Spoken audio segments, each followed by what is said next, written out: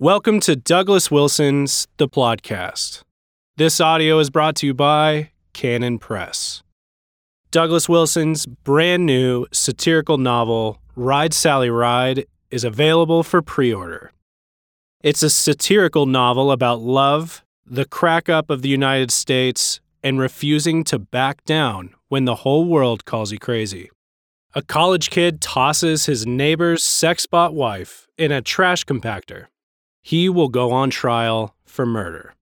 Get the full story at ridesallybook.com, and you can even download the first chapter. Don't miss it today, ridesallybook.com.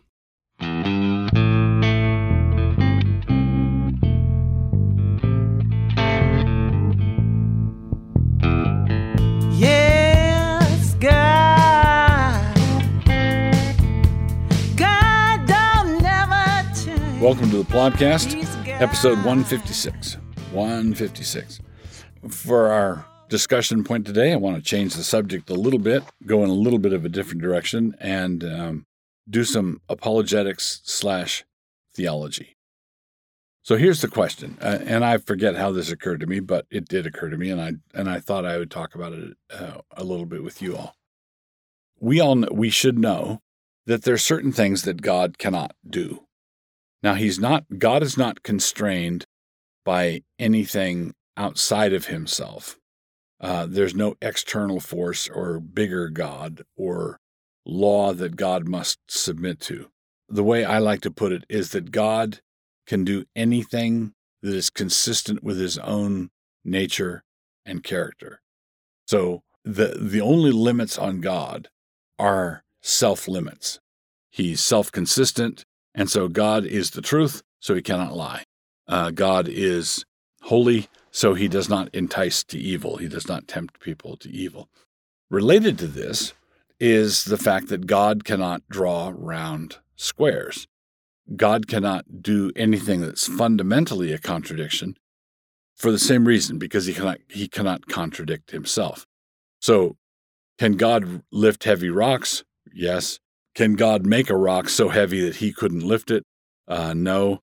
And as C.S. Lewis puts it somewhere, nonsense doesn't cease to be nonsense simply because you preface it with the words God can. Okay? So I believe that logic or right reason is, like holiness and kindness and love and justice, an attribute of God's. So the reason God cannot draw round squares is not because some logician teacher, some logic teacher, not Aristotle, is not sitting off to the side saying you can't do that. God cannot draw round squares because he cannot contradict himself, because God is of necessity self-consistent.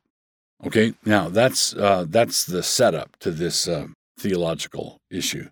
It occurred to me that this being the case, God could not even God, could create an honest atheist. An honest atheist is not a possibility. There is no universe in which that could be the case. And here's how it works. God can obviously create a rock that doesn't believe in God, because the rock is not capable of believing anything. God could create a rutabaga that did not believe in him. God could create a water molecule that did not believe in him. But if God creates a sentient being, right, a being that can think, a being that can believe things, and let's say he created a perfect planet, like a Garden of Eden type of thing, and God created a sentient, intelligent being, but knowledge of God was withheld from that being. I don't believe God could do that, because God cannot create any universe in which thanksgiving is not the duty of the creature, the intelligent creature. God cannot create a cosmos. He could not create a universe or a planet over which he was not God. It is the deep moral responsibility of every sentient being to praise the Lord. And if there were a sentient being, an unfallen sentient being, completely and totally honest, and you asked him, who put you here? Or how'd you get here? For him to say, I'm just here, I just am, that is, in my thinking, a round square. Always will be God. So, continuing with Podcast 156, our word for today's venture in hamartiology is basanistes. Basanistes. Basanistes. Basanistes. And this is going to be an odd one. This word means tormentors or torturers. Tormentors or torturers. There's only one reference to it in the New Testament. There's only one reference to this noun. And I'll give that occasion where it's referred to. And then we'll go into the much-needed explanation. We find it at the conclusion of the parable of the slave who owed his master $1 million or something around there, and who had that debt forgiven, and who then went out and choked a fellow slave who apparently owed him a quarter. You remember that parable, right? So one slave owes the master megabucks. The master says, let's sell this guy and his wife and family, and we'll try and square the debt that way. The slave begs for mercy. Mercy is extended to him. His debt is forgiven. And then that slave went out and choked a fellow slave who owed him a quarter. The parable ends this way. And his Lord was wroth, and delivered him to the tormentors, till he should pay all that was due unto him. That's Matthew 18:34. So the master was angry, turned him over to the tormentors, till he should pay all that was due to him. So not only did, a few centuries ago in our culture, we had debtor prisons where someone owed money. They'd be thrown into prison until they paid what they owed. And of course, the catch-22 is while you're in prison, you can't make money to pay the creditor off, and so you just sit in prison because you can't make money. Now, apparently, there's probably some rhyme to that rhyme or reason to that system where if you got thrown in prison, that puts pressure on a kindly uncle to come up with the money, pay your creditor, and then you get out of prison and you owe your uncle. They were applying pressure that way, perhaps. But in the first century, not only could you be thrown into prison until you paid everything, but you could be thrown into prison and tortured until you paid everything. Delivered him to the tormentors, and the word there is basanistes. In the governance of a Roman household or estate, one of the methods employed was that of torturing the slaves. It's not necessarily something that would occur every day, and because it didn't occur every day, when the need arose, you would call a professional, someone who owned all the needed equipment and who knew how to use it. Like here in Moscow, there's Han rental. There's a rental. So if you're a do-it-yourselfer, weekend warrior type of guy who wants to dig post holes, or you want to rent a tractor or a little bobcat or something to move some dirt around, you go to an outfit that owns all the equipment and rents it out to you. And in the first century, they had that kind of system where you could rent a torturer. And the name for these guys was basanistes. I'm listing this profession as a hamartiological profession because it's not a line of work that a Christian should want his son to go into.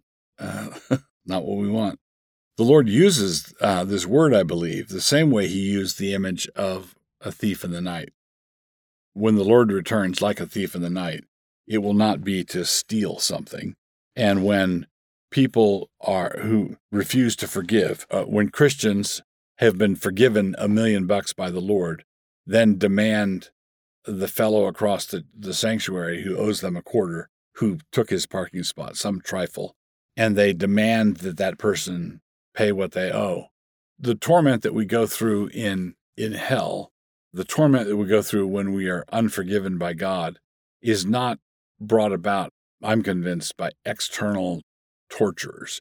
The Far Side image of hell, with demons with pitchforks, and the demons are torturing the people in the fire. That's not scriptural. The lake of fire is, it says in Revelation, the lake of fire is prepared for the devil and his angels. So if we were to ask who the king of hell is, it's not the devil. The chief prisoner in hell is the devil. And in that respect, Dante is a lot closer to the scripture, the devil is imprisoned in hell, not the king of hell, not the ruler of hell. And so I believe that I believe we should not have a simplistic medieval view of hell as God's torture chamber where he brings in the outside professionals like we have in the parable here. But it is torment, and it is torment that the people go through, and there's a more sophisticated cause of it. It's a self-tormenting sort of thing, I'm convinced.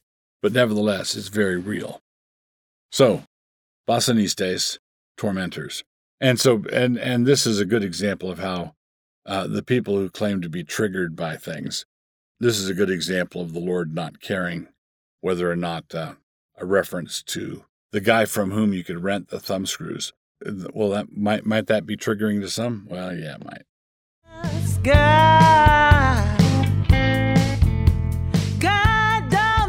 So my book review this time is a book that I assigned many years ago when I was teaching freshman class at NSA. We had the students read Amusing Ourselves to Death by Neil Postman, which is a very insightful, good book in lots of ways. But I had them read that book and this book that I'm going to commend to you as a counterpoint. Don't get too worked up about some of these things. The book I'm reviewing or commenting on this time is a book that's encouragingly entitled, Everything Bad is Good for You. Everything Bad is Good for You. And it's written by a guy named last name of Johnson. So Everything Bad is Good for You. And what it has to do with, what it deals with, are some of the things that many parents worry about: video games, television shows, etc. Now, there's one qualifier I'm going to put on the front end of this. Johnson is not writing from a Christian perspective. So the thing that he does not go into is some of the moral components. When he says everything bad is good for you, he's talking about good for you in terms of intellectual development, your education. He's not talking about moral development. There are video games that are morally corrupting, for example, and Christian parents ought not to let their kids, if you notice that your kid comes home with a video game that says you too can be a serial killer, that's a danger sign. You should intervene. You should step in and go get some counsel. Do something with that. I'm talking about the worry that many Christians have, and Neil Postman of Amusing Ourselves to Death would have had, assuming that X number of hours on playing video games is bad for your brain, bad for your intellectual development, and so on. It's that kind of thinking that Johnson is interested in challenging.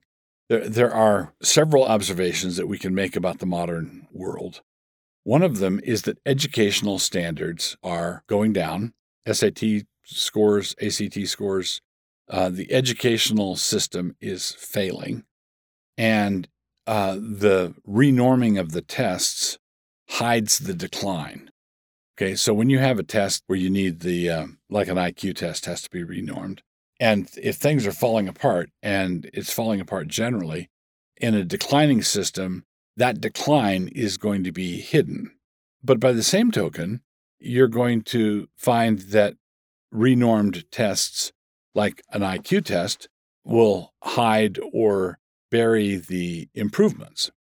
So, for example, a number of years ago, Charles Murray wrote a book called The Bell Curve, and it was really controversial at the time because one of the things that Murray confronted was the fact that IQ tests, there are ethnic disparities with IQ tests, blacks behind whites, whites behind Asians, and so on. So what you've done is you've got these tests that say, okay, when it comes to IQ, Asians are ahead of whites and whites are ahead of blacks.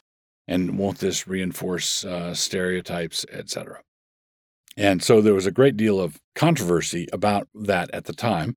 Murray was accused of all kinds of things that he wasn't. Murray's no racist. He's not a problem that way. He was simply following the data.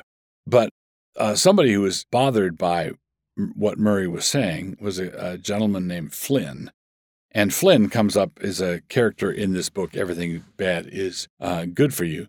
And he drilled down, did some detailed studies on IQ tests, and found out that the IQ tests over the 20th century were periodically renormed, which meant that the average, I think the middle on an IQ test, the middle is 100. And when the whole group starts to move in one direction or the other, at some point you have to revalue the currency, right, and renorm it so that it's at 100. Well, he found out, for example, that although blacks today score behind whites today on IQ tests, the average black today is right around where the average white was at the time of the First World War. In other words, IQ is not a fixed reality.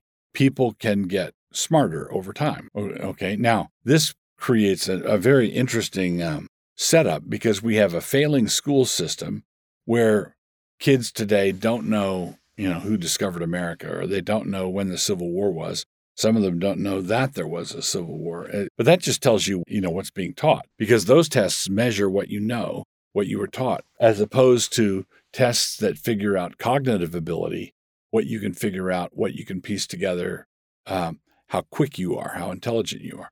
One other comment about this, if we think about street smarts, or how subtle or adroit or deft someone has to be today simply to drive across a big city, to get from one side of town to the other, the modern world is really challenging. Johnson compares, the old Dragnet television, the cop show, where it was possible to entertain people with a half-hour cop show where one mystery per half hour, a couple of guys walking through this situation, whodunit, and they resolve everything in the space of half an hour. Well, today, cop shows have multiple plot lines, multiple characters, the story arcs sprawl across the entire season, and you need a master's degree simply to keep track of who all the characters are. Entertainment is a lot more challenging. Now, it may be less moral, but entertainment of the sort that he's addressing here requires a lot more mental gymnastics. I'd recommend that you read both these books together. If you've not read Neil Postman, Amusing Ourselves to Death, and Everything Bad is Good for You, read them side by side. Prepare to be provoked and challenged. If you're worried about your teenager because you think that playing video games is going to bring in brain rot, I don't think that's the case.